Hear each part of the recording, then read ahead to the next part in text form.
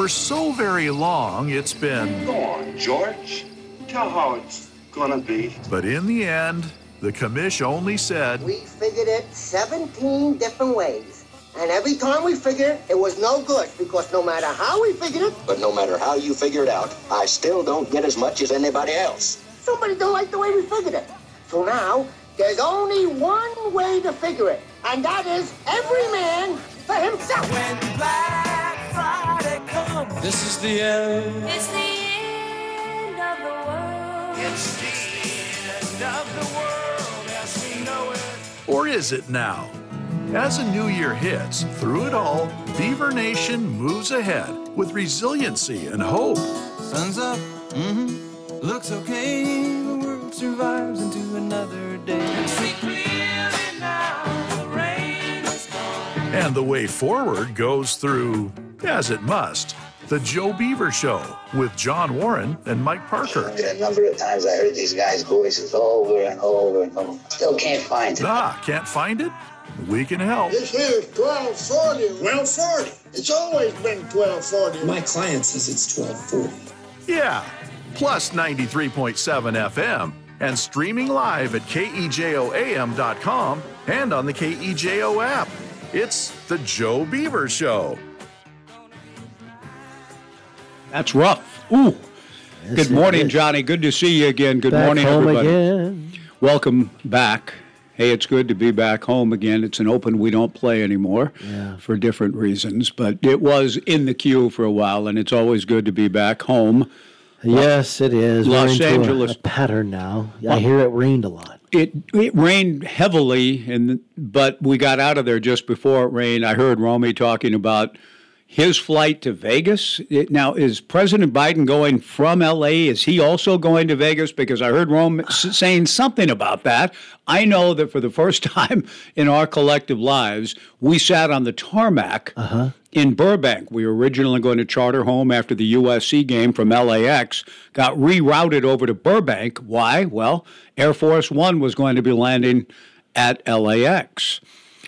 And so we were affected by the presidential entourage and his arrival in L.A., not only by being bumped from LAX to Burbank, but we had to sit on the tarmac in Burbank because the airspace, and I'm not just getting this secondhand. The captain came on the air and said, well, Air Force One and its airspace, we have to wait until all of that's clear, and then we'll be taking off. And we thought, oh, my gosh, wow, we might sit here for 2 or 3 hours. I mean, we had no idea how long they had to have that, how much of the air. I just found it intriguing that here we are, bumped from LAX to Burbank, quite a ways away from LAX. Yeah. And the flight pattern would be considerably different, but the guy, all of it, we take these things for granted. It's incredible to me that what we can do and what's been achieved. Yeah. Jet travel through the skies is just in itself phenomenal. It is. And then, the captain was talking about, we got to replot everything, and so it's going to take us a while. It was almost like they were surprised at the delay, just the way he was talking. Yeah, almost like they were unprepared.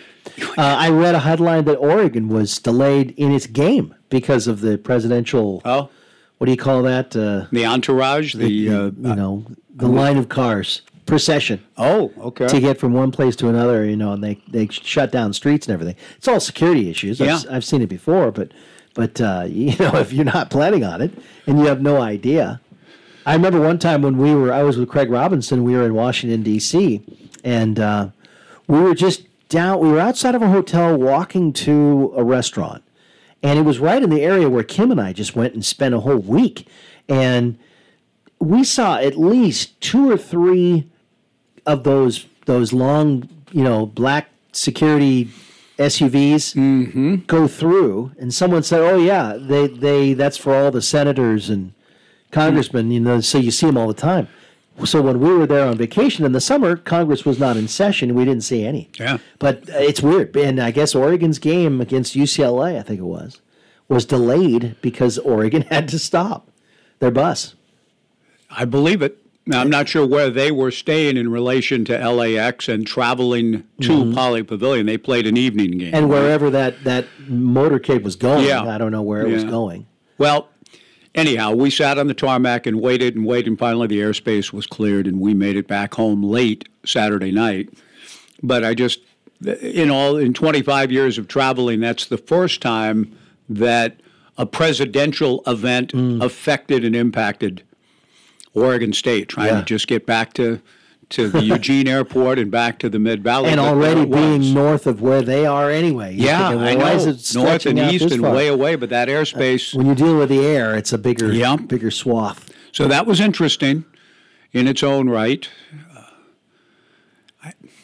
I don't understand why you change hotels. I don't understand that. Well, did you ever do the Marina Del Rey one-shot deal? Well, I mean, that was the glory of back in the good old days of the Pac-10. The best property in the conference was the Marriott on the corner. That's where we stayed. Washington, and you'd stay there the whole trip. Yep. The L.A. trip is the only trip where you'd stay in the same place the whole time.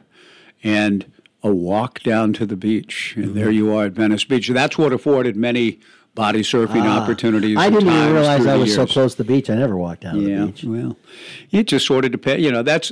That is a little bit how one is raised, and so it wouldn't just be automatic to you who didn't grow up going to the beach as I did with you would go to the Oregon coast, but not to the beach to body surf and boogie board and swim. That was the glory of life in my childhood. That and Dodger games on the radio and Chavez Ravine. Hacienda Heights was quite a ways away. Hacienda Heights was a good journey.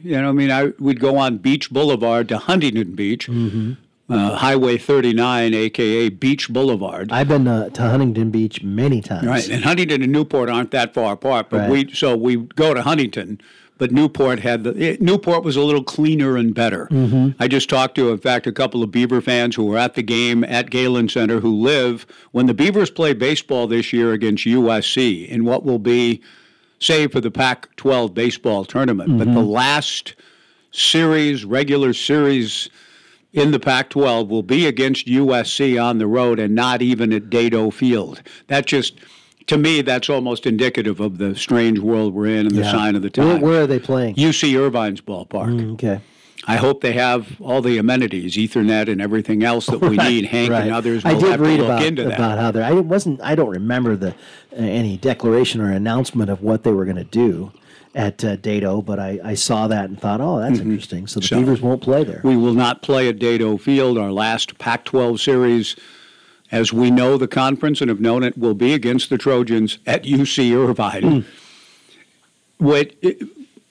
Two outstanding Beaver fans, Tony and Svetlana. Tony comes to every Beaver event in Southern California. He said, oh, man, you guys are coming to Irvine, and that's just down the street from us. Oh, okay, good. And he said, we're just a few minutes away from Newport Beach. And I said, Tony, I'll be looking you up on that trip then. Looking not necessarily for a place to stay, but to change clothes or whatever else, with Newport Beach not far. So that's the only, in a sense, good thing about the games being bumped to Irvine to close the Pac-12 regular season on the road. Yesterday, a good day for the Oregon State women's basketball team. Associate head coach Jonas Chatterton will be joining us at 11:30 to talk about the way the Beavers dug that game out, down early 7-2, then had as large as a 13-point lead, and then, as so often happens in rivalry games, things tightened up to the point that Oregon finally, I think, caught the Beavers at 41. After trailing by as many as 13, then had a possession or two to take the lead. I always feel like the ability to not relinquish a lead is big, particularly when you're on the road. And the Beavers never relinquished it. They were up 13 in Oregon somewhat steadily and with some good play and playing really very well, I thought. In fact, I thought both teams played well. And shots on the broadcast with Mary Murphy, their third straight Beaver game. And I've got to call out to her, hoping that she'll be able to join us maybe today at some point to talk about what she's seen recently. We had Mary Murphy on last week. Jonas today from a coaching perspective about what he's seen from his position as the associate head coach in his 10th year on the staff from this growing, burgeoning, blossoming team. It's just beautiful to watch what they're doing. But Ann said 4 or 5 times yesterday, wow. And I like that. It's the Quinn Buckner throwing your head back and laughing at Pear's threes for Loyola Marymount. There's no analysis involved. There's just, a triple team steal, throw it to Pear Steamer or Fryer in the corner, good again. And Quinn Buckner's analysis is just, he was just throwing his head back and laughing in the second half as LMU pulled away from Michigan. 149 to 115. Think about that for a moment. Just think about that as a score in an NCAA tournament game. It's marvelous to me. It's just incredible to me. But it ultimately it doesn't last. Yeah. Just as the wizardry that you talked about. And then you got the guy, the great Bob Eager, I think, was the voice of Michigan, saying you got this eeky beaky turning the corner here and running up the hole here. Michigan takes the lead. The great announcer for the Wolverines. Yeah. But it all gets reined back in. The wishbone, unstoppable. Yeah. Everything gets stopped and everything evolves and changes at some point. So the 149 to 115. One of the greatest victories in the history of the NCAA tournament. Yeah. It is. Yeah. Just by the score itself and the way they swarmed Michigan in a 40-minute game, 149 to 115. It's still one of the most incredible games I've ever seen. And Quinn Buckner reduced just to laughter in his analysis. Quinn, what do you think? Because he was watching LMU at the heights of perfection. Well, Ann wasn't throwing her head back and laughing yesterday, and the game itself was a bit more modest in score, but she kept saying, wow, because there were a lot of wow moments for both teams. Lily Hansford in particular, hitting just some gigantic threes, including a 4-point play in the fourth quarter to help the Bees, after getting caught, push it back out again and hold a determined Oregon team off. It was a good win. That was a great win, especially in front of 8,000 fans. I understand there was a pretty good contingent of Beaver fans, but, 8,000 Duck fans. Last time that they're scheduled to play there, how about that? Last time you're scheduled to play in that arena. There will be more games, but as of right now, it's not scheduled. And, you make the mark with the victory in the series, and that's the last taste in your mouth for a while for them, which is good. But you're right about holding off teams. You don't want them to even get that one time with the bucket where they take the lead. Because it gets the crowd into it, and the Oregon bench was jumping up around. It's an optics thing. It's a psychological thing. It changes everything. And the fact that they can hold them off. And then with Tamia Gardner coming through with 19 points as the leading scorer, it shows it virtually every game. They have someone new. And Lily Hansford with 10 points in the fourth quarter. Yeah. She hadn't done anything in quite some time. So just incredible. We had Donovan Hunter on the program, I think it was on Friday, and she came through with a pretty good game for herself. And it's just they're deep, and Oregon was giving them their shot. Oregon had been playing a little better of late after, even though they lost 5 straight, but they had been playing a little better of late. And they made more of a game of it than I thought it would be. I kind of thought the Beavers would win by a larger margin. But the fact that they won a road game and held off a team that has a lot of pride and absolutely was really the big story, part of that story. An excellent win. So we're going to take a break now, come back with Jonas at about 11:30.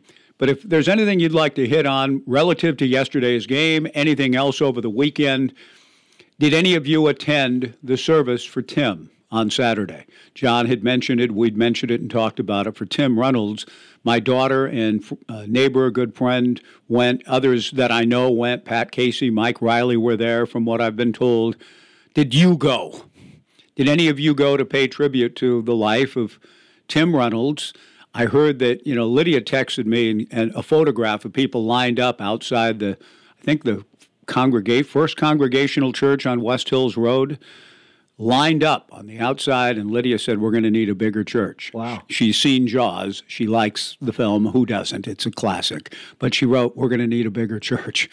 And that was beautiful to see. And I heard Harold was very funny, that Donnie was too, that they all spoke eloquently and lovingly towards the life of Tim Reynolds. And many of you have shared with me things I didn't know about his officiating days, how well-loved of a figure he was in the community. So if any of you went and want to share or reflect at all, Everett Hartman, I heard, told great stories. Everett, if you're listening, call now and we'll reprise maybe something you shared about Tim. I know Coach Hartman listens sometimes and has contributed to the show through the years. So, Everett, if you're out there, please call us in this segment. Jonas Chatterton coming up, a request out to run and shots, and PJ Carlissimo, Gina Mizell, Lynn Shackelford as the week goes along. More on that later. If you'd like to join us, 497-5356, 497-5356. Your thoughts about the Oregon State women's basketball team and its rivalry game victory yesterday. We'd love to hear from you on the Joe Beaver Show on Joe Radio. One thing I may ask Jonas about when he joins us in a few minutes, beyond the game itself, the game plan, the execution of it, the great win, the way the team is playing and coming together, it's been so fun to watch. But I didn't realize this, but doing a little research this morning, taking a deeper dive on his own life, he took a one-year hiatus from collegiate coaching to work as director of sales and marketing for a medical supply company in San Diego for 1 year. And good for him. That can be a lucrative job and an important position. And he did it for 1 year in San Diego and got back into coaching. It's something I've never talked to him about before, but he lived for a year probably in that whole Glengarry kind of world, high pressure. Yeah. Although I don't know that there's a lot of pressure in that I'm world. not sure, maybe not the same, but any kind of sales position deal, I know. You got to get the guy on the line. It's just you're dealing with doctors. Yeah, well, that's true. Let's go to Mark, who saw Jonas and company in person yesterday at Matthew Knight Arena, from what I understand. Went down to the game with the Beaver entourage and watched the Beavers win the rivalry game and sweep the series. Mark, good morning. Welcome to the Joe Beaver Show. Hey guys, how you doing? Good, thank you. That was my first experience at Matthew Knight. It'll probably be my last. Why is that? It's not. Well, it's just not as. It's not as near as good a watching venue from my standpoint as Bill. You steam up over the. It reminds me of their old stadium. I can't remember what it's called, where you're sitting right on over the court. And I'd much rather be where I'm at in Gill and equivalent type of seats. But I just it wasn't. And besides that board drives me nuts. But that's another thing. Mm-hmm. Hey, and shots. We watch the replay. I always do that when I come home. And the replay last night, shots was so high on Tamia Gardner. Yes. It was kind of cool because she really was the key to that victory. I've never seen us struggle as much and have so many 3-point shots that I don't know whether the rims were tight or what. They looked like they were going, and then they just they were off. We just didn't hit the threes like we normally do. Yeah, but I love this team. This is so special. Yeah, and we'll talk to Coach Chatterton about the team, the depth that's being developed, the different roles, and as John mentioned, Mark, the fact that they're talented enough, resourceful, deep enough that it can be a different player almost every game. You get consistency certainly from the great Reagan Beers, and another double-double, 14 points, 16 rebounds, 2 block shots, 2 steals. She's rock solid, but it seems as though other players step up on given days and nights, such as we saw Tamia early when the shots weren't going in. Hers were, and that helped them build that 13-point lead. And then in the fourth quarter, Lily Hansford, who hadn't made a 3, hit 3 of them in the fourth, and the Beavers win. Yeah, no, it was good. I'm kind of curious. Miss Hunter didn't play near the minutes, but seemed like she. I'm kind of curious as to whether she was a bit under the weather or what was going on. Because I'll tell you what, she is special. She's really special. Yeah, they list her at 24 minutes. Yeah, I'm not sure what her average is. I don't have the stats in front of me, but that sounds about right. And yeah, maybe you're right. Just didn't seem like it. She may not have been quite as impactful as she was in terms of the stat line and all of those things that the way she played against the mountain schools in the sweep. But again, that's part of being a freshman. There are some ups and downs It takes a while to find that level of consistency, but it also speaks to, again, the depth of the team, that even if she didn't have the kind of weekend she did at home against the mountain schools, the Beavers go on the road and still win. No, when she was in, I think her stats per minute were fine. I mean, she had some shots. She made some great assists, played some great defense. So I was just curious. Didn't seem like maybe she was. That was normal time. It seemed like she was out for maybe an extra 5 or 10 minutes that she didn't get in. But anyhow, it was very interesting. For being as close as it was, for some reason sitting up there, I didn't feel tensed up like, oh my gosh, we're really threatened, because every time that they would get close, they'd miss 2 or 3 shots, and we'd finally make one, and we'd be back up 4 points. So it was kind of interesting game. It really was. Mark, great to hear from you. Thanks thank you. Yep. Thanks for sharing your thoughts. We'll come back and talk to the associate head coach, Jonas Chatterton, about the win, the nature of the win, and the growth of this team. It has been exciting and referenced yesterday. The Beavers were picked 10th in the Pac-12 conference this year, and yet here they are. Hunter was right on her average, 24 Yeah, I thought that was about right. And what was her? Give me her quick stat line. We had her on Friday. She answered with 6 points, 4 assists. She's second on the team in assists, right? Well, she's not right behind Von Olhoffen, but she's clearly ahead of everybody else in assists. 0 for 2 from 3, 3 for 5 from the field. That's not bad. And only 1 turnover with those 4 assists. In 24 minutes, and did she get to the free throw line? No. Okay, and how many steals? None. But great defense. She plays tremendous man-to-man defense. And the Beavers played mostly man. If I watched it closely enough, I think maybe 1 or 2 possessions of zone, but mostly man in that 64-60 win. We'll talk about these matters and more with Jonas, and shots as a no-go today. We'll have plenty of open phone opportunities to explore Shoals Ferry Road and Highway 217 and other matters next hour. It's good to have you with us. Coach Chatterton next on the Joe Beaver Show. Yeah, well, we may work it in at some point. The fissiparous nature of college athletics. I came across the word fissiparous or fissiparity yesterday. Yeah. Oh, I like that. Had to look it up. The tendency to split apart and move into different factions. The problem is if you try to use that in something, people look at you like, I know. What are you doing? Well, are you concerned about the fissiparity of college athletics? And everyone will be huh? Yeah, so we'll let that go for another time. But good morning. It is a pleasure to welcome the associate head coach for Oregon State women's basketball, Jonas Chatterton, in his 10th year with the Beavers, and has seen the great teams and the great runs to the tournament and to the Final Four. And it looks to me and feels like, Coach, as we welcome Jonas in, that after dealing with COVID and other aspects of kind of getting yourself back into a position to make a run at the NCAA tournament, that this team, this group, is showing some of the signs of some of the great teams that you've had the honor of coaching along with Scott and the staff over the years. Yesterday's win, another example of it. Jonas, congratulations. I don't want to get too ahead of myself, but do you see some signs that this group coming together in the manner that some of your previous teams in the big, deep NCAA runs accomplished? Yeah, absolutely. And good morning to you guys. Good morning. And it's good to be back on the show. But, this team absolutely has the characteristics of that. We've kind of joked as a staff that we're back to all the stats that when we had those great teams, we're back in the same kind of realm of defensive field goal percentage. I think our defense is significantly better this year than it's been in the past few years. And our defensive rebounding's up.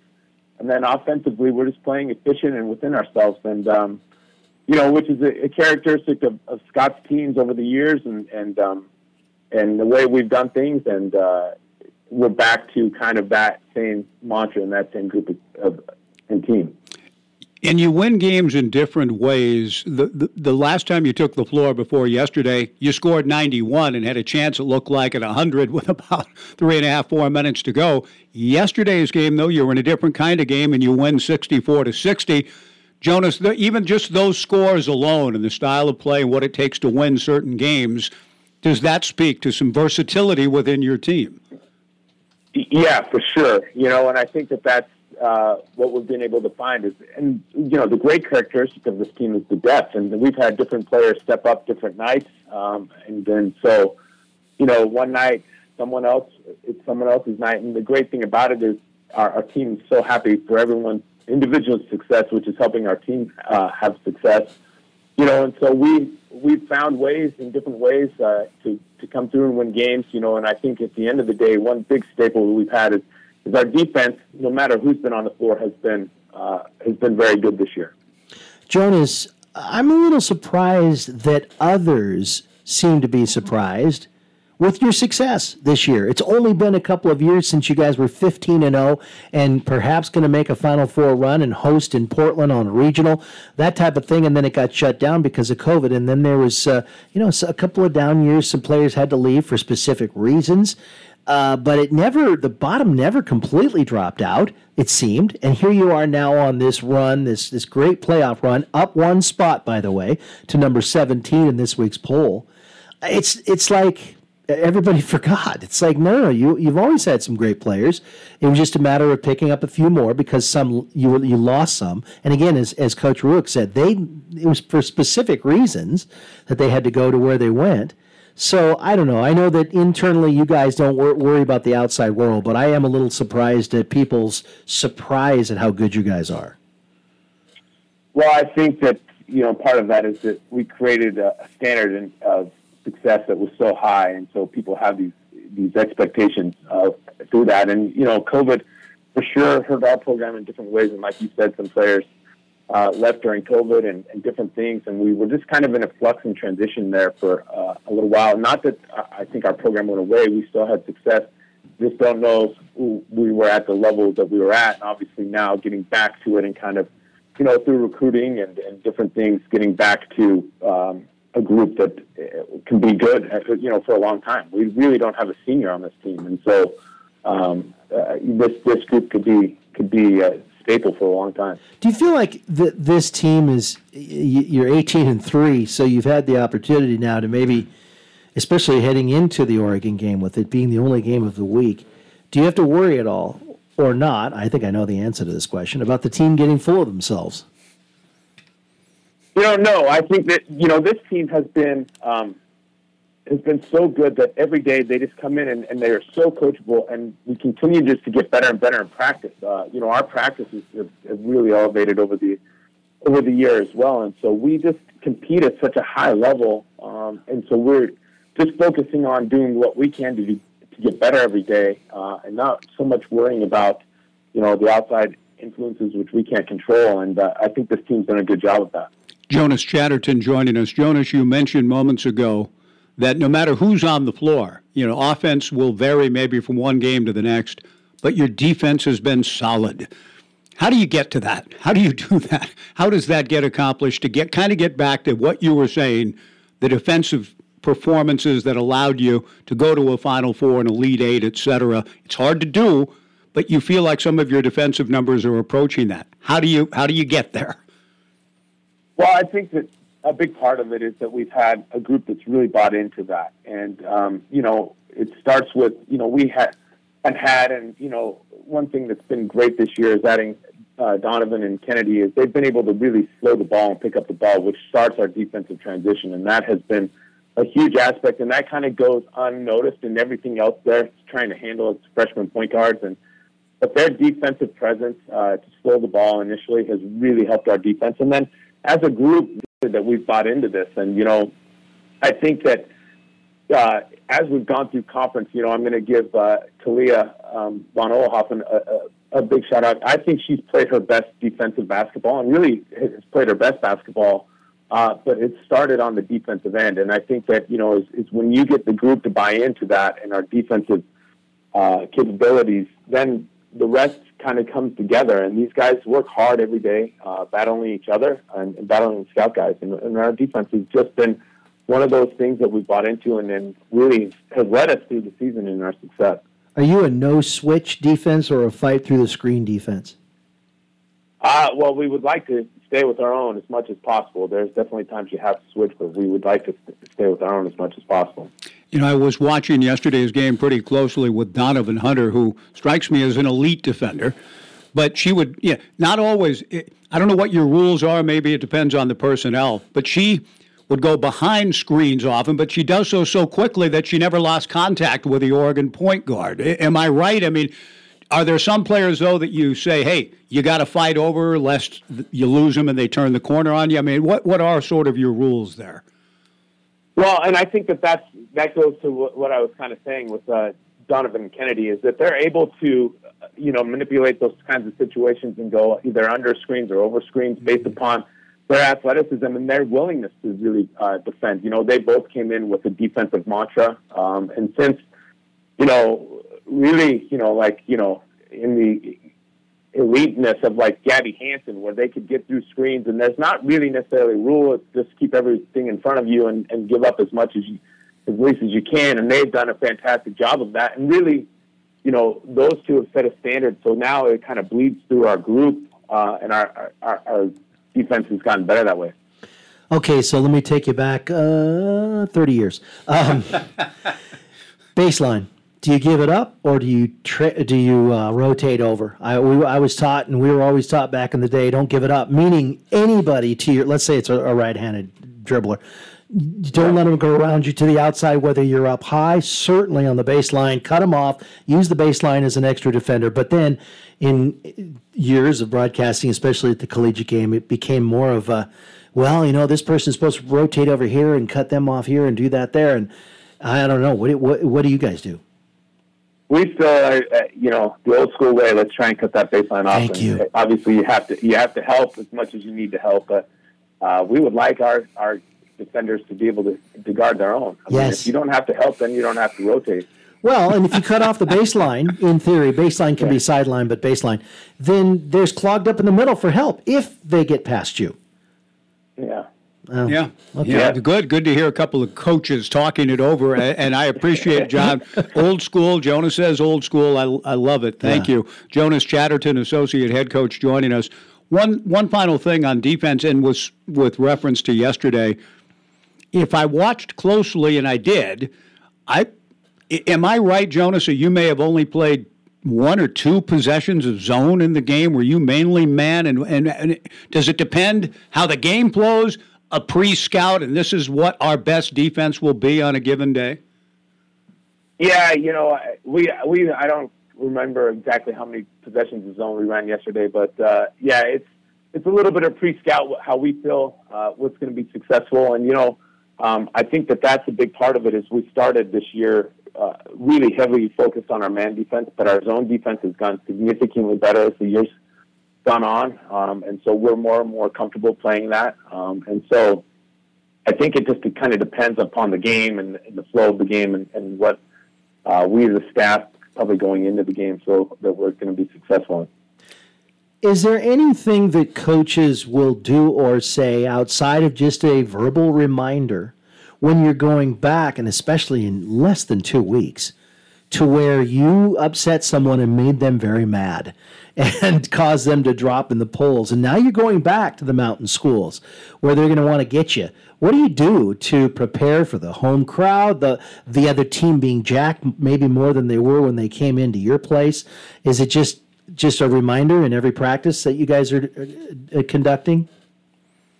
Well, absolutely, and we've discussed that. I mean, we know, you've now got a target on your back, and everybody wants you, especially those schools. Obviously, after the weekend we had, not this weekend, but the weekend before, and so we've got to go in and play with a great effort. We know we're going to get their best effort, and so we've got to go in and match that intensity and effort and play better than we even did at home, and so we've got to practice and prepare in that same way. None of these games are easy. Our conference is amazingly good, and so nothing's going to ever be easy. And so you've got to go in and prepare and plan and get ready to play, every game. And so, obviously these teams would love to get back at you. We need to approach it in the same way and then understand that it doesn't matter what we did 2 weeks ago. It's about what we're going to do on Friday and Sunday this week. Jonas Chatterton, Associate Coach for women's basketball, with us for a few more minutes. Coach, a quick thought from you about yesterday. We should, with you and Scott and anybody we talk to, it's always defense first. But let's get to the offensive side. And Tamia Gardner, early and throughout, but early when shots weren't falling for others, how good was she on the offensive end yesterday?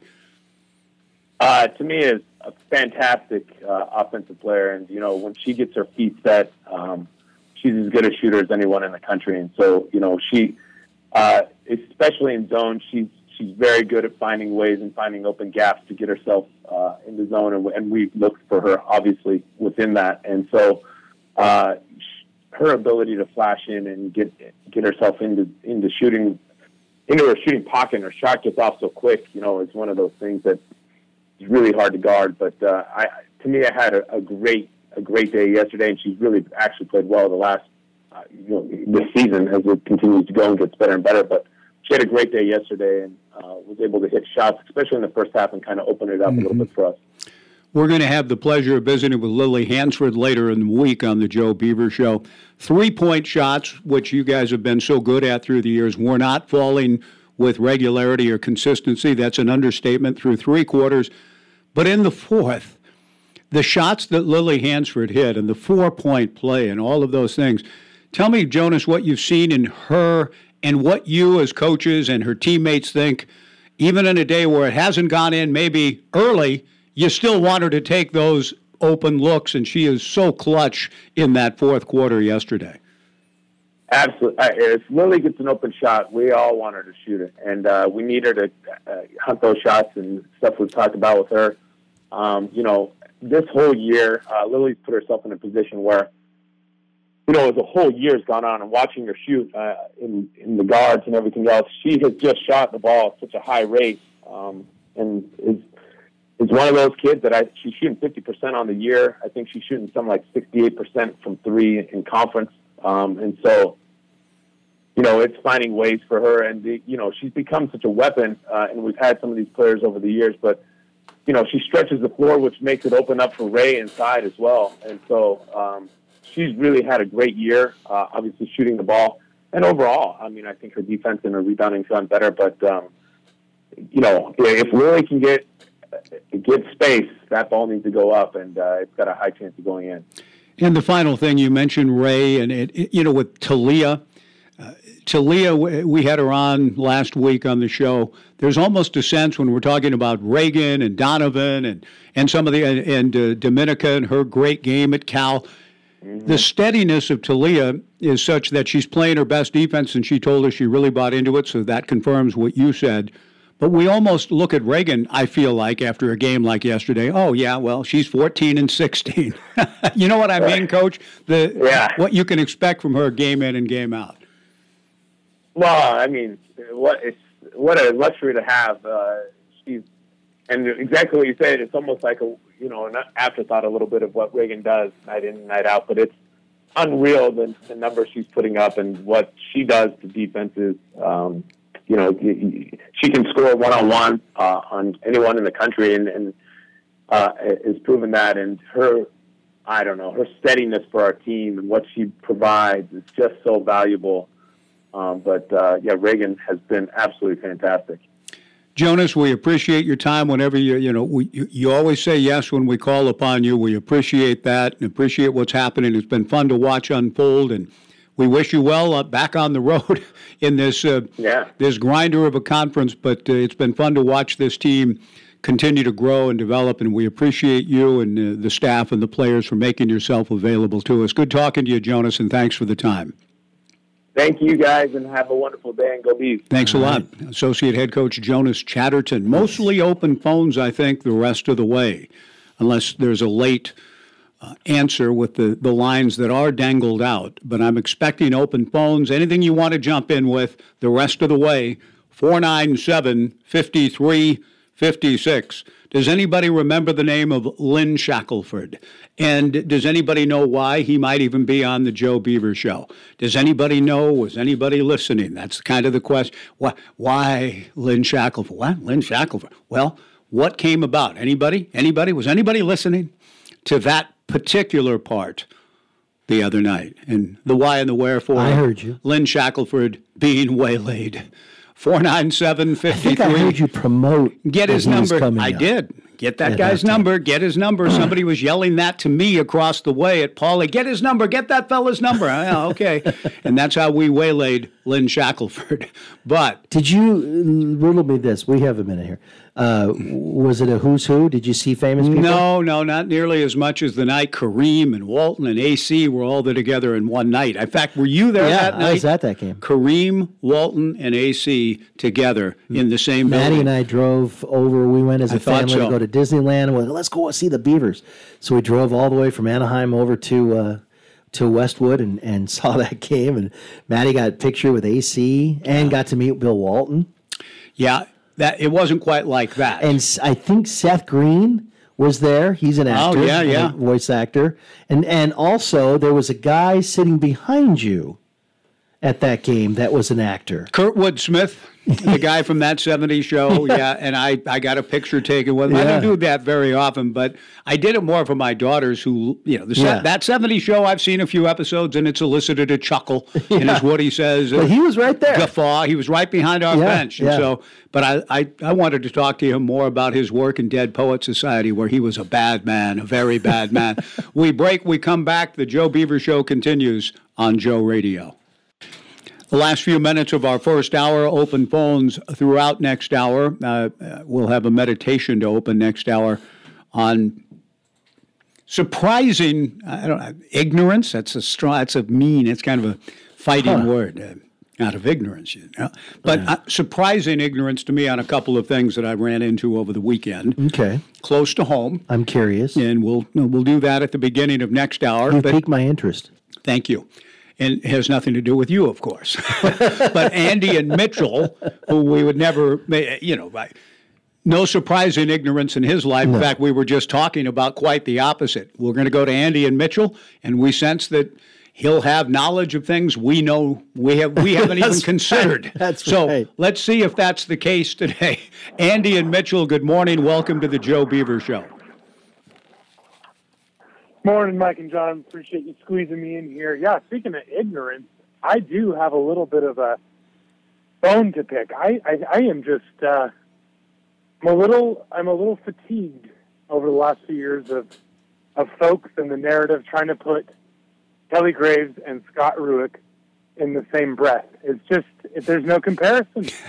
There's no comparison, and you hear it all the time what a great rivalry it is and how this thing's been going since Graves got there back and forth. But I submit, really, with the exception of a once-in-a-generation player, Sabrina, it really hasn't been that close. I know we've had a couple down years, some strange things with COVID and some transfers and just weird times. But overall, Scott has owned that rivalry. I think he's 14-7. And I don't know off the top of my head, maybe we can look this up, but of the 7 losses, I'm sure at least 4 probably came when Sabrina was there. And so I just shout at my TV until I'm blue in the face because that's all we ever hear is how great this rivalry is, how amazing it is. And, the back and forth between Graves and Rueck. And, it's really not the case when you unpack it. So just wanted to get that off my chest since we're talking about ignorance. And really the only thing, the only stat that Graves is going to beat Scott in is maybe height. I think he's got him by an inch or 2. Well, yeah, that's a good point, Andy. And I did you feel that Ann and Mary belabored that yesterday? No, not to say them necessarily. Ann and Mary do a good job, especially Ann. She's awesome. Yes. But I do think, every broadcast, and of course it's, a lot of these are on the Pac-12, and they, they're not just going to hammer them like, wow, Scott Rueck is so much better than Kelly Graves. I'm not expecting them to do that. I mean, although I'd like them to, I mean, that would be nice, but I just think in general they're kind of talking of this playing field and the back and forth and all this stuff, and it's like I think a couple good years with a very peak player where I think they had like three first-round draft picks on that team in 2020. So, anyways, I think it gets skewed a little bit. But glad to see the Beavers get the job done. Like I said last week, it's somebody new every day, which is awesome. Mm-hmm. Stepping up, they truly are deep. And, who knows what could happen. I mean, I think they're still a year from their peak. That's just me, but there's a good chance. I mean, if they win these games in the mountain schools, I don't, who knows if they'll lose? I don't know, even with the schedule. So really exciting. And then last thing is just an aside. Maybe you guys can help me dig into this. I have not heard an update in a little bit. Football schedule. It sounds like they're waiting on the Mountain West. We have all the games. I don't know what the holdup is. Why can't we just get dates on the schedule for that? I just haven't heard. The Mountain West. Wondering if we could sort that out. We're just waiting on the Mountain West to do their schedule for game times. That's it. But why? We know all the dates. I'm just wondering. We know all the opponents. Excuse me. I'm just wondering what's the holdup on their end, if you guys had any insight on that. Well, no. I don't know. I don't know when the Mountain West generally releases its schedule. I don't know that.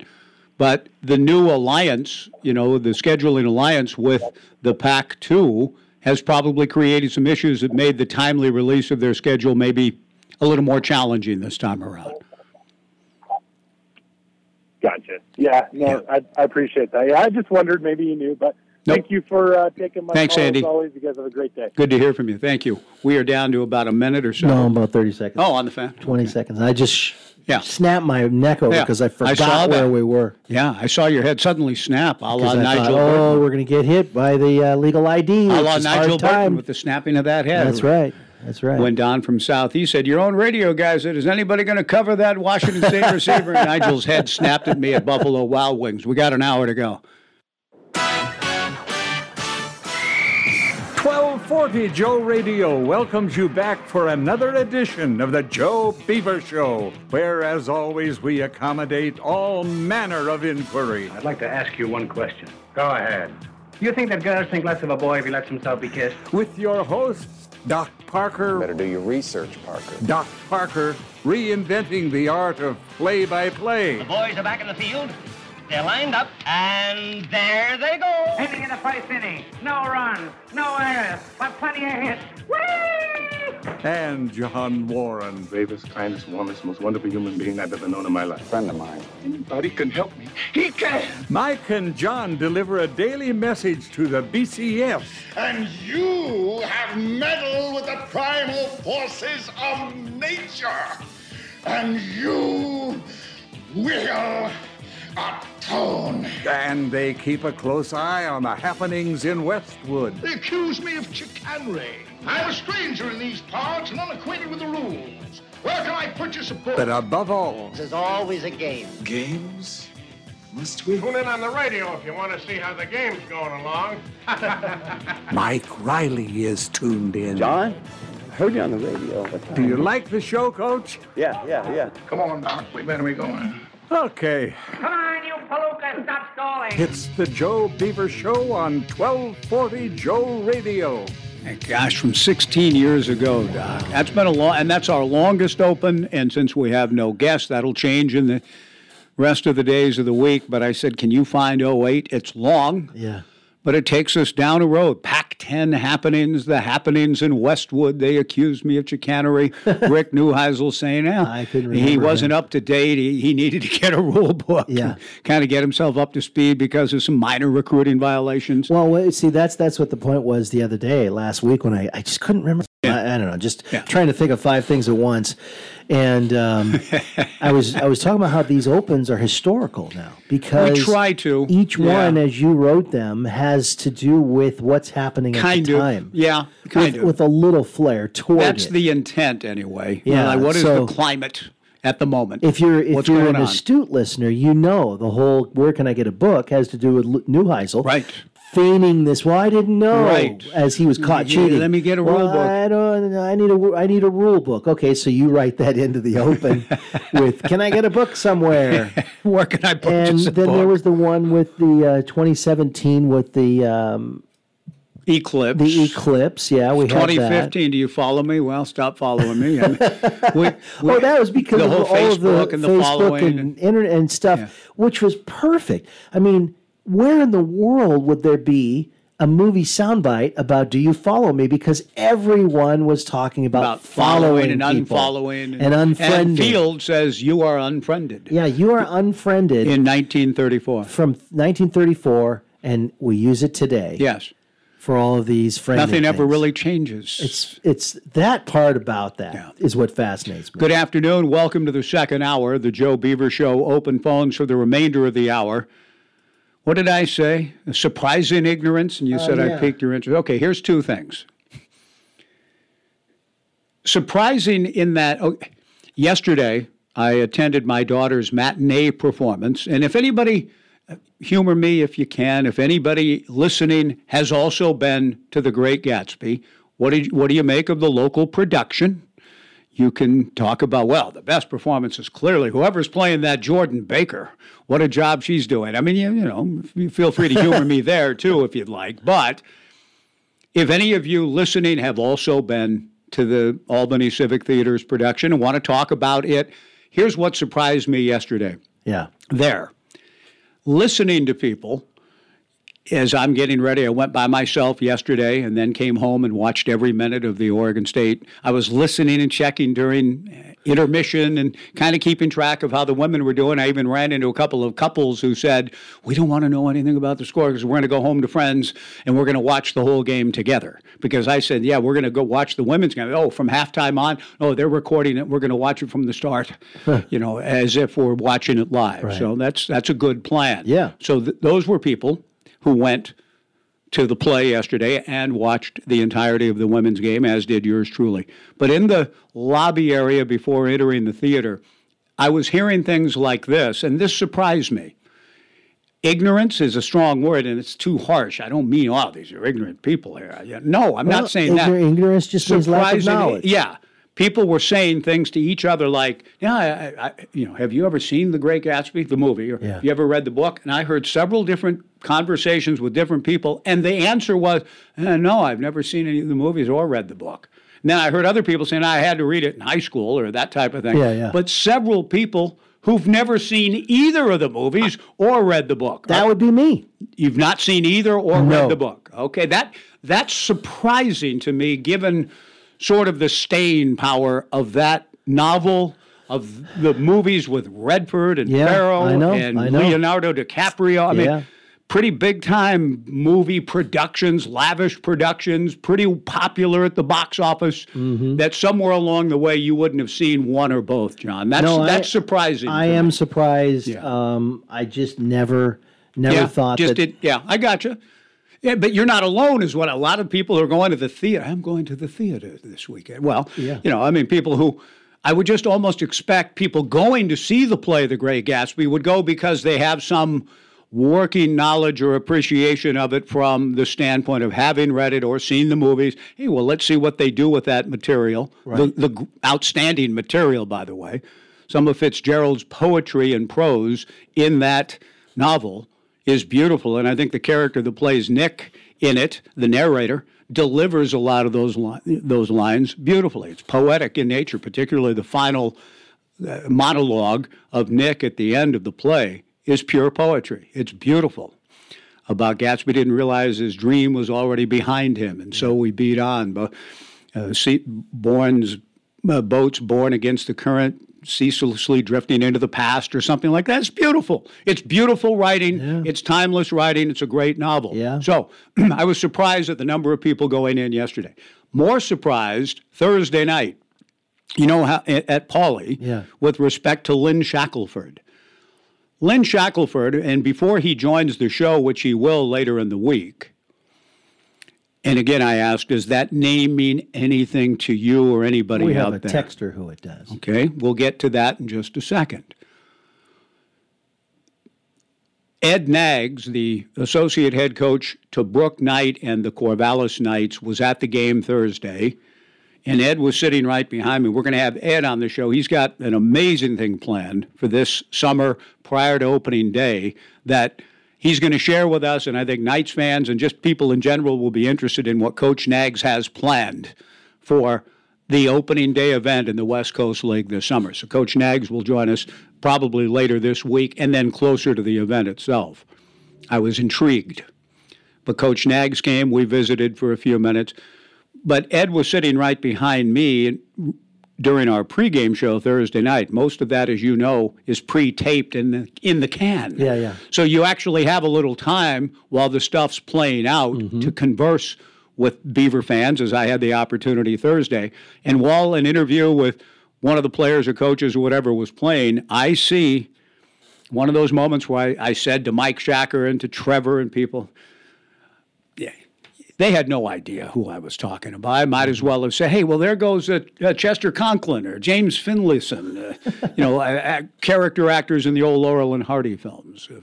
James Finlayson, whom the Daniel Day-Lewis channels in his roles in There Will Be Blood and Gangs of New York. Watch James Finlayson in the old movies.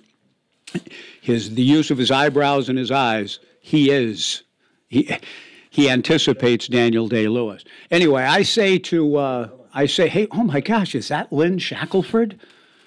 And they, of course, look at me and say, who? And I don't blame them. That's pulling an obscure name from a long time ago. But I looked. He looks exactly the same as he did 50 years ago to me. I mean, it's unbelievable. So I took my headset off and I walked over. Lynn was talking to somebody along UCLA's press row. And I said, Lynn? Yes. And he said, oh, you're about to say you watched me when you were a little kid, aren't you? That's kind of what he said. And I laughed. And I said, well, kind of. But I listened to you more than I watched you. I loved you as Chick Hearn's analyst with the Lakers. In the 33-game win streak year, I didn't miss a game. I said I still have the record, the 33 1/3 LP souvenir record about that 33. And he goes, I've got that too. And so we talked about Chick. We talked about that Laker team. We talked about Wilt and Jerry West. We talked about him playing for John Wooden and his beautiful high-arch threes. Ed Nags, I said to Ed, you remember Lynn Shackle? Oh, yeah, the high-arch threes out of the corner. I said, that's the man. So as it came about, we visited. Lynn and his son were there at the game together. And they both said, hey, so what's happening where you guys going to be in the Mountain West now? What's going on with Oregon State? That was the surprise and ignorance that they haven't followed our travails enough to know. And I brought up, I told them, well, here's kind of what's happening. Then Lynn's son said, I have a question for you. And I've got to come up with remember the Lynn's son's name because I was really more concerned with the high arch man. But his son says to me, I have a question for you. Yes? How in the world did Oregon State become a baseball power and win all those championships? And he just looked at me and said, I think that's the most amazing thing I've ever heard of in college sports. Yeah. He's dialed in. That's Lynn's son. And Lynn said, yeah, how did that happen? So Lynn kind of followed it up with his own curiosity. Yeah. So here they were. I was surprised by they didn't know kind of what our future was now. And then I told them about baseball's independence. And, no, that's a good idea. They're really, it's unbelievable. And they talked about it. And then Lynn said, I brought my son to Gill Coliseum to call games as the Pac-10 game of the week on like Prime Network in a certain era in the 90s or whatever. Yeah. So, Lynn Shackelford will join us, but I was surprised that they knew as little as they did about kind of what we're going to do now with the dissolution of the conference, because they both said it's really sad what's happened to the Pac-12. They're dialed into their local They're dialed into their world. Not really thinking about what's left over. That's understandable. I do know the name Lynn Shackelford, but I couldn't have told you where. I would have said television. And Tim from Corvallis says his, quote, hit with his rainbow shot. Yes. Will his rainbow shot ever come down to earth? That's a great line. Yeah. It must have been said by somebody. Is that the texter you were referring to? Yeah, and he said he also played tight defense on Elvin Hayes in the rematch with Houston in the NCAA semifinals in '69. Hayes was shut down. Elvin and the Big E in one of the most important games in the history of American sports. And I'm not talking hyperbolically. Monday night basketball at the Astrodome, Johnny. Kareem lost 2 games in his collegiate career, went 88-2 and 3 national championships as Lou Alcindor. 88-2. One was a 46-44 loss to Bob Boyd and USC at Pauley. The only coach to ever beat Wooden at Pauley. Wow. I mean, Wooden lost to one coach at Pauley Pavilion. One time. And twice to Bob Boyd. Boyd got him 2 times and beat Alcindor 46-44. Lou's other loss in college was a Monday night game I remember watching with great anticipation. Monday night basketball brought the college game into the modern age. And this is why UCLA, for all of our ambivalence and misgivings about John and the trash talking and all of that, Wooden is to be credited. Mm-hmm. And UCLA basketball becoming the power that it was helped popularize the sport on a national scale. So that Monday night game between the Big E and Lou at the Astrodome drew 52,000 people in attendance for a college basketball non-conference game. I think it was the first game played in a dome stadium. I think it was. And they had it in the middle where the 50-yard line was. That's right. Because anything that came after that, i.e. the Sonics using the Kingdome for playoffs and whatnot, was always on one end with a giant curtain. 52,000 to watch the Big E and Lou, and the Big E and Houston won by 2 points, 71-69. Kareem had a cut eye. I remember that. In the rematch, which Tim refers to, was like 91-69 in the tournament, the NCAA tournament later that year. 91-69 with a healthy Lou.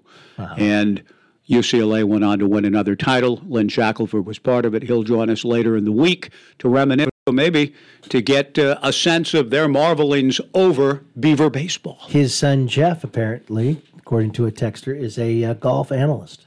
Okay, that national analyst. That may be the guy. I'm not sure that was him. It may be. They were both very nice and curious about our situation and more about Beaver baseball. Another texter. I loved Shackelford. He had that beautiful high arcing shot from the corner. Yeah. Now, to me, the only one who's ever known for their high arcing shot was Gar Hurd. I did not know that about Shackelford, but that's pre-Gar Hurd. Yes, it is, and I think Lynn, too, has told the story. At least I heard it listening to Laker games or whatever, UCLA, the replays with Dick Enberg at night, something to the effect of, Lynn developed that high arc shot because of a wire going across his driveway that he had to shoot over to make shots from his driveway. Well, you know, and Dave from Tumwater will get to you here in a second, but you realize I learned something when Larry Steele came to Lake Road Grade School circa 1975, I think it was. It was before the championship year. He brought with him a rim, an actual rim, and 3 basketballs.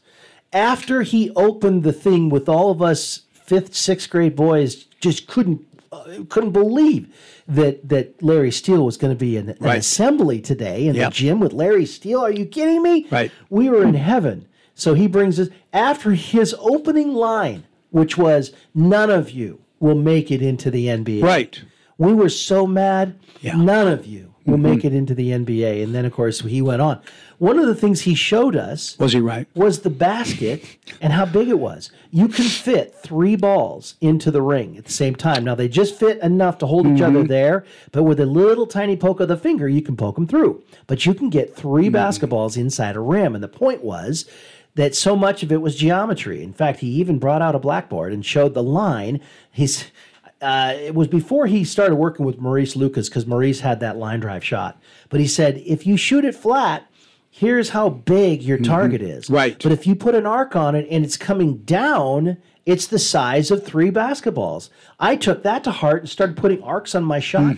I never missed again. That's why you've never lost a horse game. That's right. Now, we're going to go to that's 25 years ago, Doc. 497-5356. If you'd like to join us, open phones the rest of the way to reflect on anything we've been touching on, the name of Lynn Shackelford, the Beaver win yesterday, Major League Baseball to Highway 217 and 26, Progress Downs and Shoals Ferry.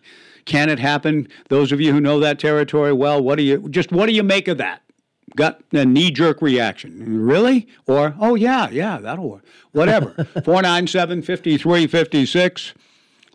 Let's go to Dave in Tumwater. Dave, thanks for hanging with us. Welcome to the Joe Beaver Show. Good afternoon, fellas. A couple items of old business, which is to say topics you've already brought up, plus a new one I'd want to introduce. I've been puzzling over the same thing Andy and Mitchell has been, and I worked up the theory. Maybe it's wishful thinking on my part, but my theory on this is that that the TV schedule is what's delaying the announcement, because I think the broadcast partners of the Mountain West are intrigued by the marketability of Oregon State, Washington State, what would be Mountain West home games for those Pac-2 schools in those Mountain West venues. I'm thinking that CBS and Fox think that's an unusual opportunity to get value out of what is actually a bargain basement media rights deal they signed with the Mountain West.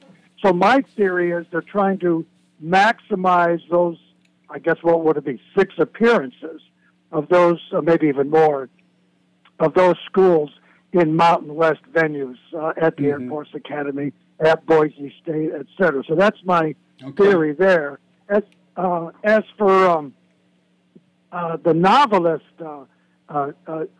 theme, the road game, Oregon State road game, that most appeals to me going forward, and thank goodness it was scheduled before the demise of the Pac-12 conference, for the same reason that I'm overjoyed that we were able to finish the stadium.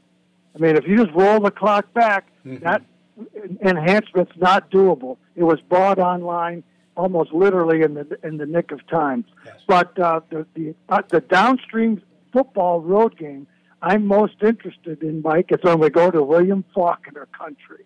And I can't remember, I don't know if that's 2028, 2029. At one point that looked like, in fact, I even wondered whether I'd be alive when that game rolled around. But it's getting close. Every year I hang in there, it gets just 1 year closer. But I'm already talking about it with some friends. Dave, which game is that? Yes. Which game? That's the Oregon State at Ole Miss. Okay, now I don't want to pop a bubble here, but if it's that, well, no, I'm not saying that it's off. I'm just saying that it could be. You know, a lot of these games that get scheduled that far out don't end up happening. And with the changing landscapes of the world we're in, Dave, I wouldn't necessarily. I mean, I'm hoping it happens. That would be tremendous. But I'm just saying, I'm not necessarily optimistic that it will happen, even if we were still in the Pac-12 and the league hadn't imploded. Those games, generally speaking, scheduled that far out, I've seen it too many times be pulled off for different reasons, and now the reasons could be manifold that game doesn't go off. Well, there's a logic to that, Mike, and I appreciate it. And of course, I'm not booking flights to Memphis next week in anticipation of that trip. Of course, they would make a return trip to Corvallis, which would be equally exciting. I can't remember, not in my lifetime. My lifetime as an Oregon State fan, if ever, when a SEC team made a visit to Corvallis, that would be a red letter day. But in an allied vein, and this was the new business I wanted to bring up, I continue to monitor goings-on in the Big 12 conference. Of course, my window into that is Drake Toll's podcast. And they are extremely nervous in Big 12 country. They don't like the schedule that Yormark came up with. They were really unnerved in Big 12 country by this SEC Big Ten alliance, or whatever they call it, because they see it as the next squeeze play, wherein the SEC and the Big Ten continue to monopolize and create an upper tier, and they're particularly scornful. And in a way, Brett Yormark has kind of been their messiah, of sorts, of course, because of the way he maneuvered those Pac-12 legacy teams into the conference. But they see Charlie Baker as being a stooge of the big conferences, the Big Two, and they clearly, without saying as much in previous podcasts, they have said as much. They see, for the great bulk of the ACC, there's some exceptions, Florida State, Clemson, but for the entirety of the Big 12 is now newly constituted. Those guys see an Oregon State, Washington State future right over their horizon. And so that lonely feeling we've had as the Pac-2 it could be we're going to have a lot of company, and where your Mark got some bad marks from Toll and his buddies that he brings onto his podcast is that your Mark is the only guy with any swag out there in college football, certainly reputationally because of his finesse of the four corner schools. They were surprised that he wasn't more aggressive and pushed back and saying, what about us? Or conversely, coming up with an alternative marketing scheme or making more movement along that national conference that we've talked about. And I know John in particular is fond of the three 10-team divisions, East, Midwest, and West. Mm-hmm. So all of which finally brings me back to Baker. There was a story apparently Nick Daschle, I presume, had to have written about Oregon State University athletic department finances. I'm sure you guys have seen it, though I don't recall you're talking about it. There were two things.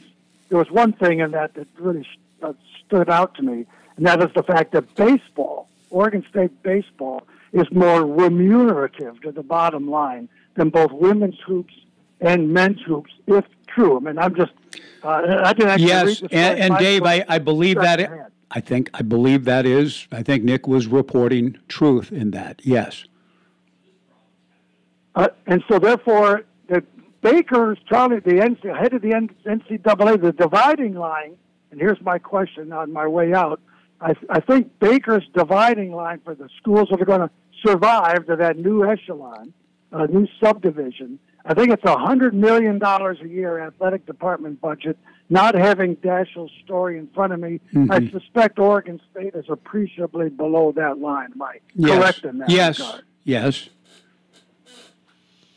Yeah, and, with respect to, and Canzano has a mailbag filled with all kinds of things in his piece today in the Bald-Faced Truth. One of the questions is, with the demise of the Pac-12 as we know it, and Texas and Oklahoma leaving the Big 12, the Big 10 and the SEC are looking to throw their weight around. Where do you think this is going, is the question to John. And John answers, the current trajectory is unsustainable. The haves are going to have to separate from the have-nots. Also, football is going to need to separate from the other sports. There are a bunch of complicating factors, Canzano writes, including Title IX and several pending lawsuits. John's prediction is, quote, major college football ends up with an upper division of schools numbering either 34, 48, or 64. Schools that can afford to pay players and want to invest heavily join. Those who aren't interested or can't pull it off can choose to play in a lower division or drop football. All the other sports then return to the traditional regional conferences or form new ones that make geographic sense. There's a lot in there, isn't there, Dave, in terms of whether John is on to something and saying this is what he thinks the future looks like. Absolutely, Mike. And let me just offer an observation as self-encouraging as it is to Oregon State and Washington State's prospects. And this was another theme on Drake Toll's most recent podcast, which is that the powers that be in those two conferences haven't fully anticipated all of the downstream consequences of what used to be a rare matchup of, let's say, a Michigan or Alabama. If you play those games all the time every year, now, of course, the NFL does that with 32 teams, so it's conceivable, but what Toll was arguing is that so much of the sustenance of the Oregon State, the college football ecology is the diversity of the larger universe of all 130 schools. And when you lose that diversity, you have nothing but the big boys. There's some danger in the lack of that diversity. In other words, familiarity breeding contempt, that kind of thing. So it's an interesting take. I think they would be making a grievous mistake if they limit it to 30. I think they'd be wise enough to see that if that's where we end up, it's got to be upwards of 60. Absolutely. I agree with you. When John says he thinks Canzano, 34, 48, or 64. Give me 64, please. Oh, yeah. you know what I'm saying? I mean, just again, thinking about long-range prospects. And Dave, how about this as a prospect too? That then begets the question: who's in and who's out? Well, yes, you could do a whole show on Arizona. If you have 64, who's in? Who's in and who's out? Who comprises the 64? And it's all on their own, right? They decide, right? Schools would decide under that thing whether or not they're willing to pay, and who would be willing to pay. That is a really interesting question. Willing and able. Yeah, willing and able. And that's why hoop seasons like the Cougs are currently having. Football seasons like Oregon State had up until November 22nd. Yeah. Baseball seasons that Oregon State has had and hopefully will have this year. These seasons, I think you guys would agree, because of the larger context we're talking about, they have extraordinary downstream importance, all out of proportion to their already great significance to you as broadcasters, to people like me as fans. These seasons now have almost transcendent ramifications.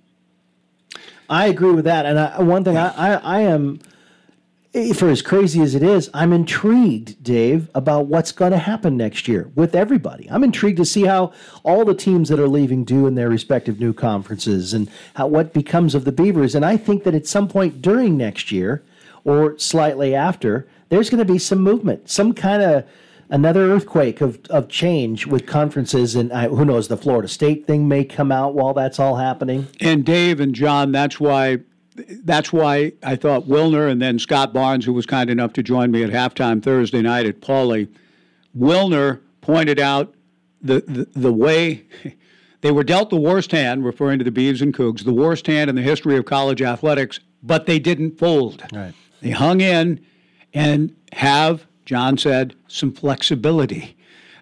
Okay, they didn't just, okay, well, throw in their cards, we're joining the Mountain West, or we're doing this, or we're going to drop sports, or they've held the hand, still not a great one, but they're still playing it out effectively, and with the flexibility to, as John you just alluded to, next year, everything, I think what you're saying, Dave, too, everything bears watching. What happens with Stanford and Cal in the ACC? What happens with Florida State and Clemson going forward? All of this, it all has relevance to the ecosystem and to where we are in it. But Scott and the powers that be at Washington State, Scott and President Murphy here, have at least kept a hand that gives them flexibility to view all of that. They've left themselves some options. And that's why the 2025 baseball season, but playing as an independent. Yes. I mean, as much as like Andy, I'm intrigued. I'm eager to know what the football schedule is so I can plan around it. I'm very intrigued about what a national powerhouse Oregon State baseball schedule with games against Big Ten opponents there and here, SEC there and here, Big 12 there and here, ACC there and here. That is, I would think that would be just a mother load of recruiting ammunition for the folks on our baseball coaching staff. Yeah. Dave, great talking to you. We'll do it again, I hope, as the week goes along. Thanks for joining us While today. you and Dave were talking earlier, I was doing as quick of a search as I could, and I did not see any SEC team ever playing in Corvallis. I may have overlooked something. Let me think. Looking back at all the records. Does anybody know, Kip? Grace, I need a one-way ticket to Oxford, Mississippi. Hey, anybody? Can we confirm, or Doc Fink, Kip Carlson, has an SEC team ever been to Parker?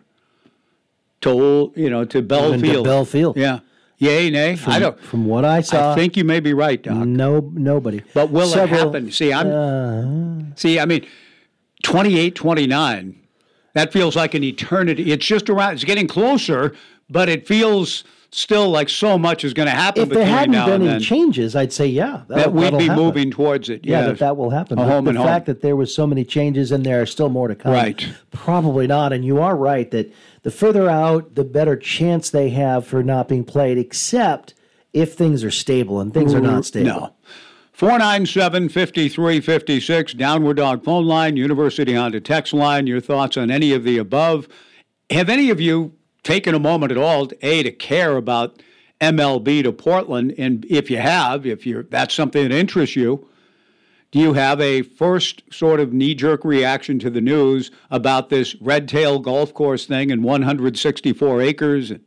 Does that sound plausible, doable, intriguing to you in any way? 497-5356.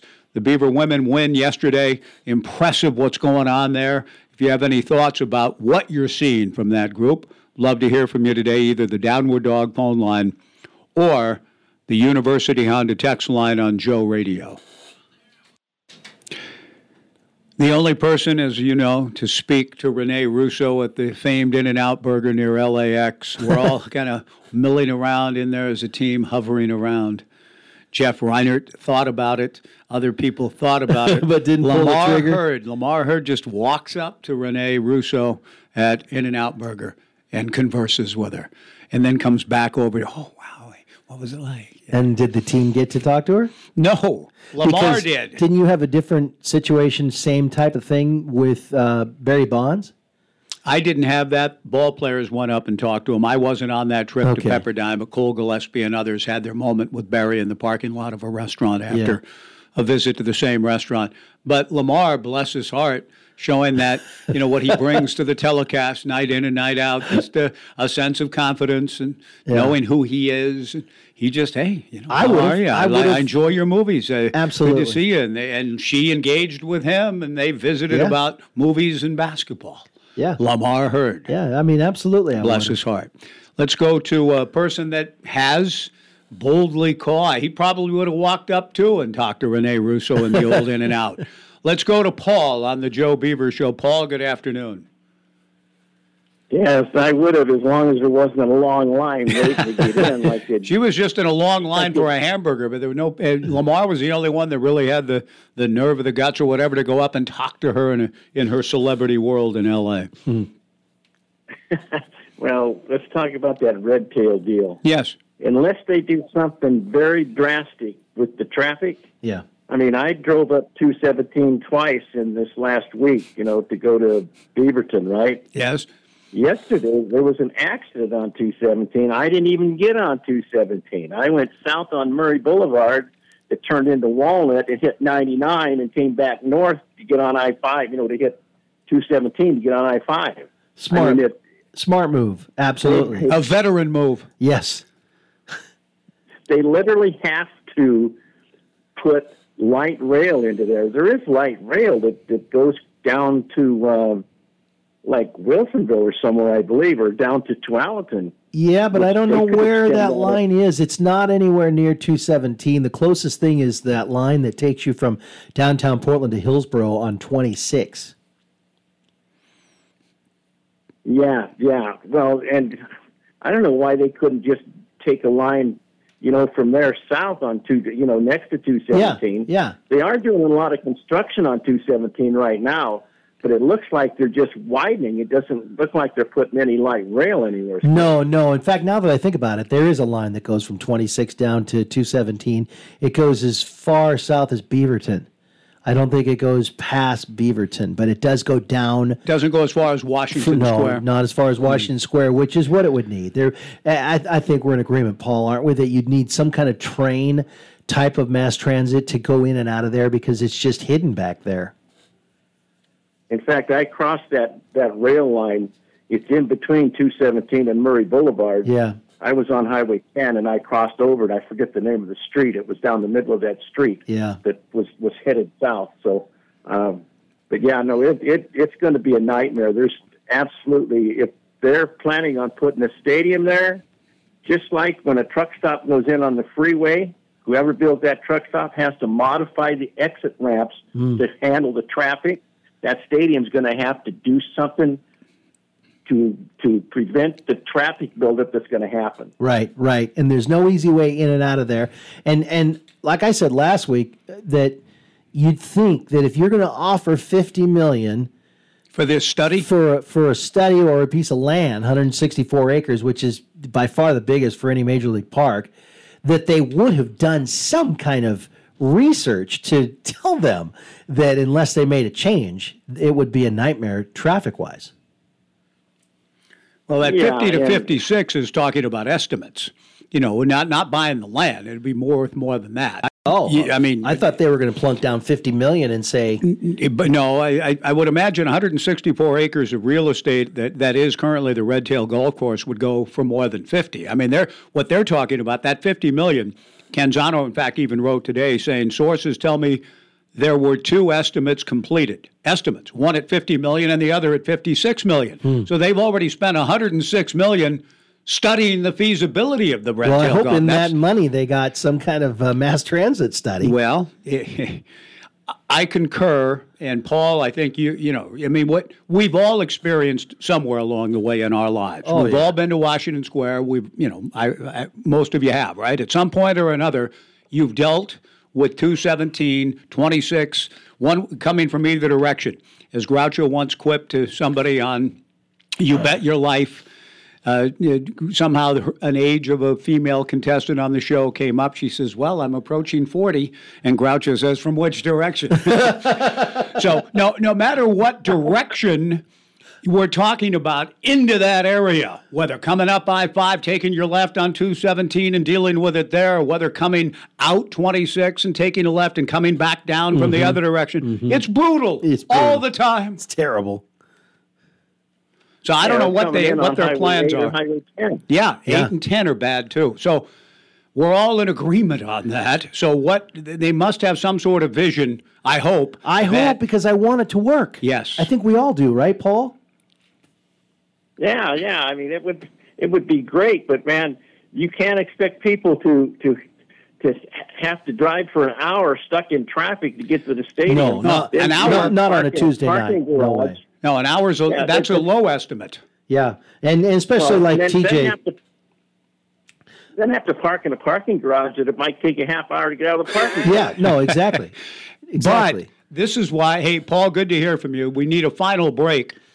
Here is what Canzano again wrote. The MLB to PDX effort wants 164 acres of real estate that is currently the Red Tail Golf Course. Have you ever played Red Tail Golf Course? Well, it used to be Progress Downs. I used to play it all the time. Yeah, and Greg Crawford, our good friend, says it's still really popular. Yeah, it's a good course. And very, very popular.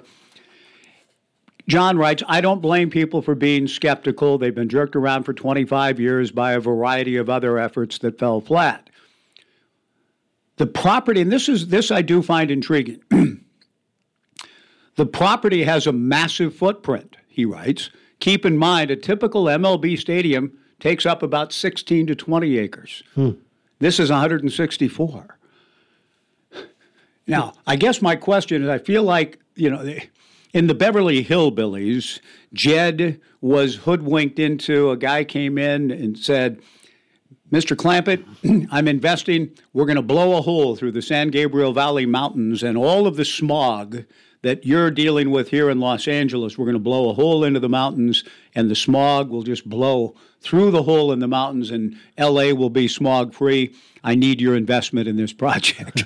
So Jed wants to withdraw many, many millions from the bank to invest in that. Mr. Drysdale got a little squeamish about that. But I feel a little bit, I feel like almost I want a hole through the mountains.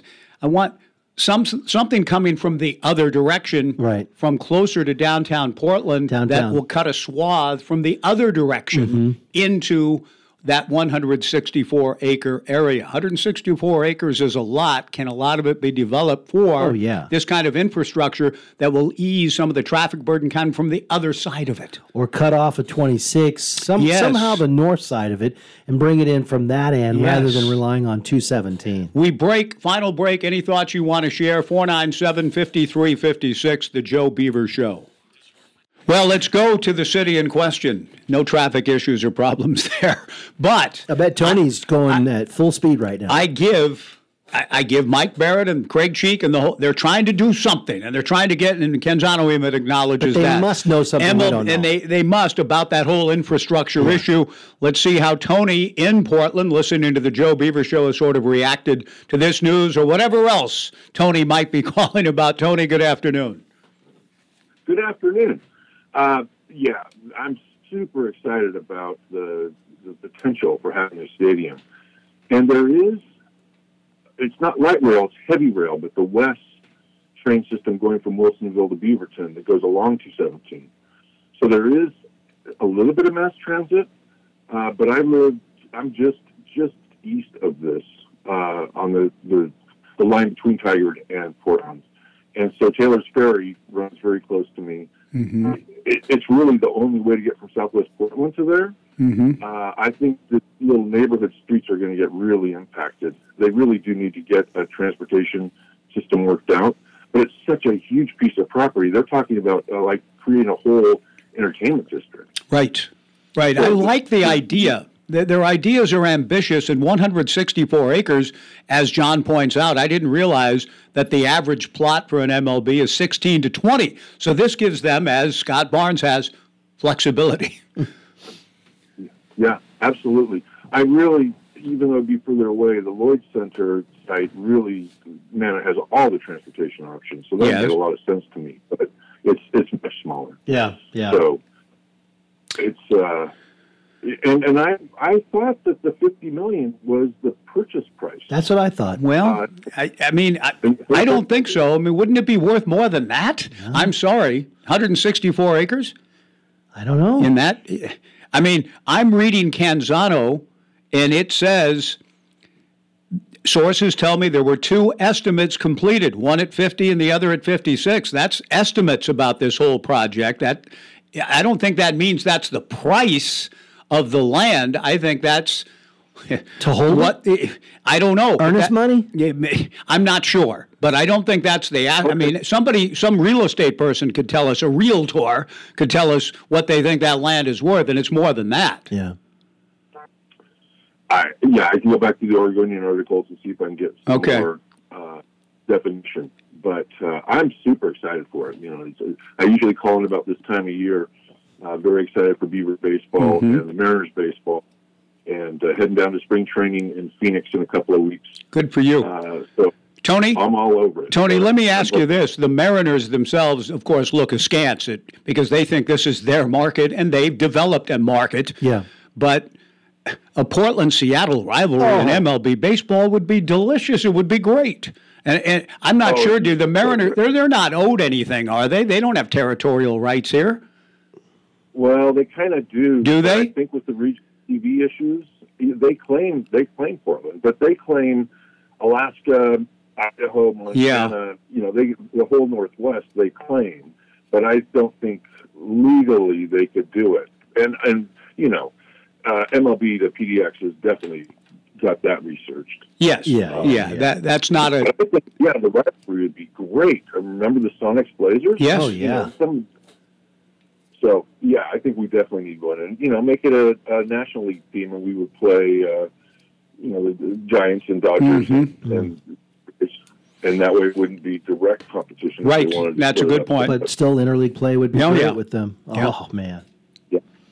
Good stuff. Thanks a lot, Tony. Good to hear from you. Have a good trip to Phoenix. I think, I don't know about this for sure, but I think it would be that the Mariners can claim ownership of the market for things like radio or anything right now, but if another team were to move in, they can't keep it. I think that's what it is.